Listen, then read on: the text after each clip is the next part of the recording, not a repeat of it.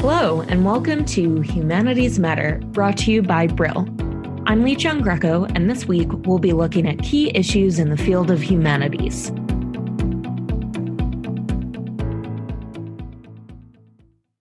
Today we're speaking with Bart Willett.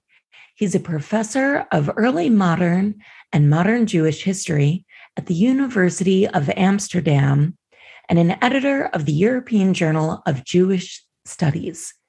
And we're talking with Laura Almagor.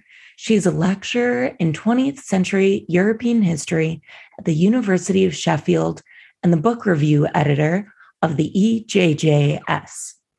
Their special collection is Yiddish in Europe. Welcome to you both. Thank you for having us. Thank you. So first of all, just tell me a bit, how did you come up with the idea for these special collections? Well, we just started as a new editorial team in Journal of Jewish Studies. And we saw that our journal now exists for 15 years. And there are many excellent articles in it on a variety of topics. And what we wanted is not only to publish like new issues and new scholarship, but as well to scholarship relevant articles that we published before to a broader audience. At the same time, so we want articles from our archives to be public for a larger audience, but as well, of course, attract new attention to the journal. So we decided to go through the entire list of all the articles we've published in these 15 years, and we noted several clusters of scholarship. And one of these clusters is Yiddish in Europe. So that's a really interesting concentration, Yiddish in Europe. Can you just elaborate, how does Yiddish intersect with other parts of Jewish studies? Well, Yiddish, of course, is a diasporic language. Diasporic in the sense that, on the one hand, it's part of the family of Germanic languages, and on the other hand, it's written in Hebrew characters and with a lot of influence from Hebrew, from Aramaic, and in that sense, it's a typical fusion language. Now. While we are at the Journal for Jewish Studies in Europe, Yiddish is very close to the core of our scholarship and our research, and there's so many resources, archives, materials in Yiddish if you want to study the history and culture of European Jews. Yiddish is the great way into this whole field. And by studying Yiddish and by concentrating on Yiddish, you're opening up both the medieval, the early modern, and the modern period up until contemporary time. By taking Yiddish in Europe as our first theme for this special collection, we want to demonstrate as well how variated and how diverse the field of Jewish studies actually is, and Yiddish in Europe, in that sense, is an excellent way in demonstrating what we have in the field. You talk about the challenges you want to pose for readers here, but as researchers, you came across a couple of challenges yourself when it came to analyzing Yiddish. For example, can you tell us a bit about Burgenland and the challenge of analyzing Yiddish from that region? We included an article by Leah Schaefer on the position of Yiddish in the Burgenland region. Now, this is a region which presently is part of Austria, but historically used to be part of Hungary in the greater Austro-Hungarian empire. This is an interesting case, as we didn't know that much about Yiddish spoken and written in the Burgenland region.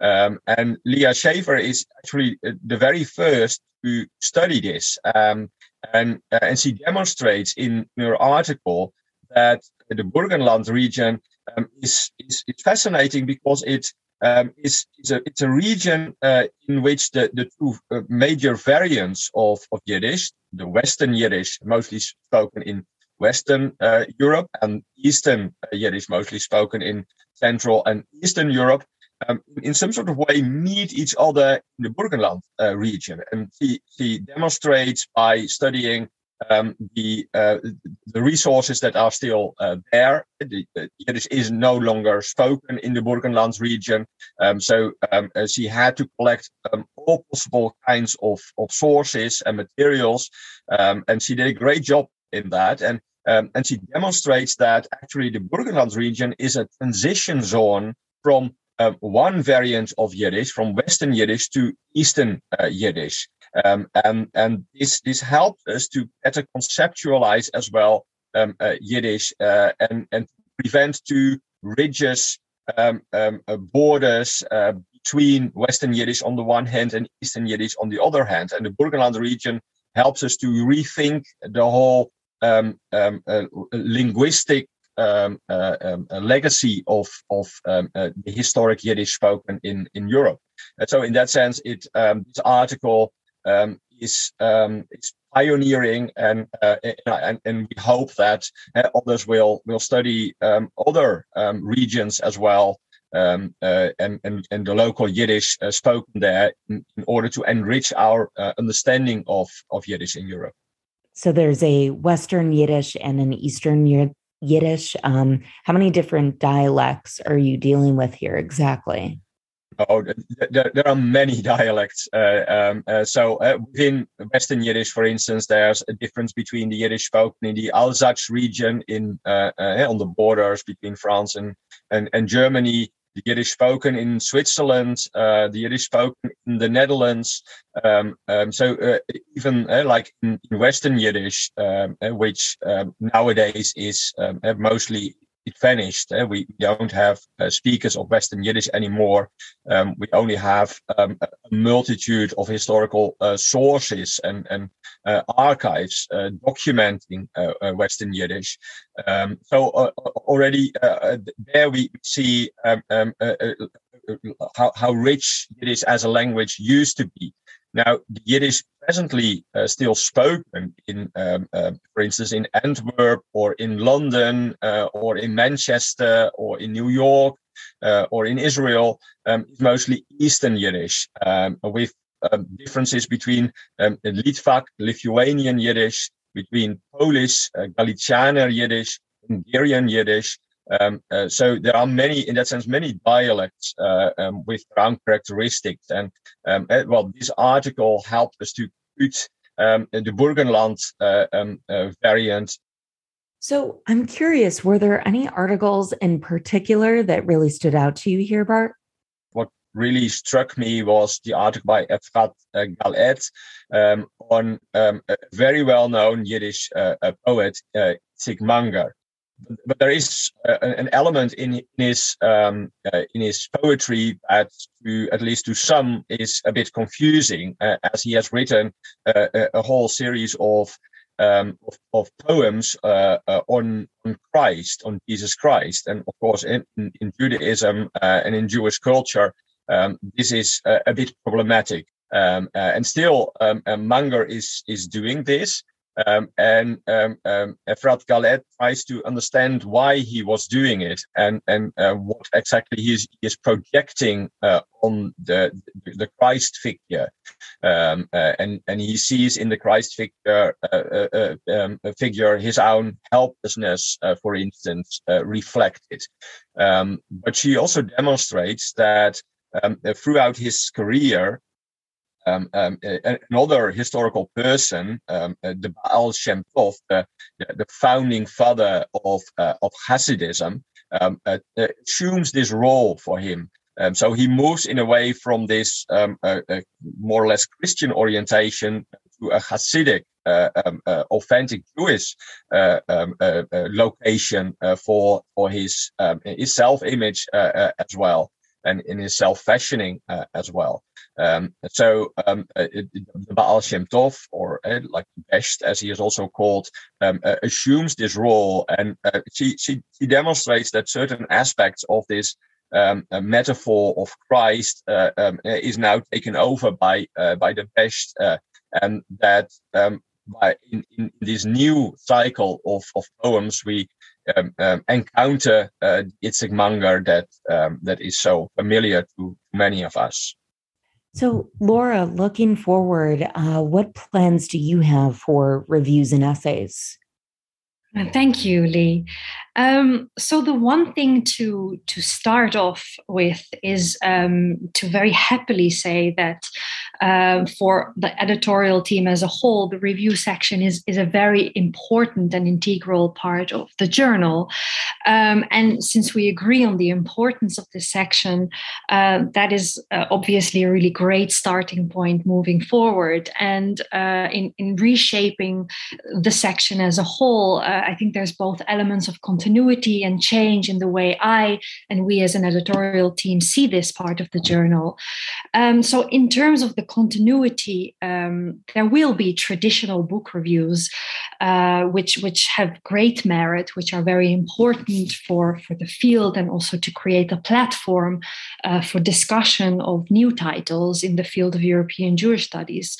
So this element of more traditional, single-authored, mono-book focused book reviews will be retained.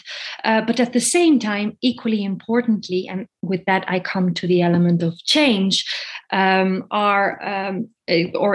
an increased focus on what we call review essays, in which one author, one specialist in a particular field will discuss several titles side by side.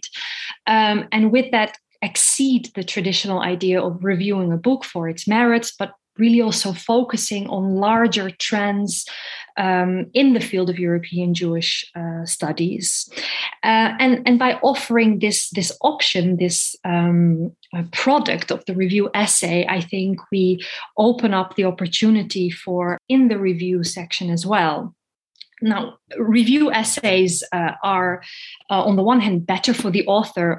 The author can really use the opportunity to reflect on a field or a subfield as a whole.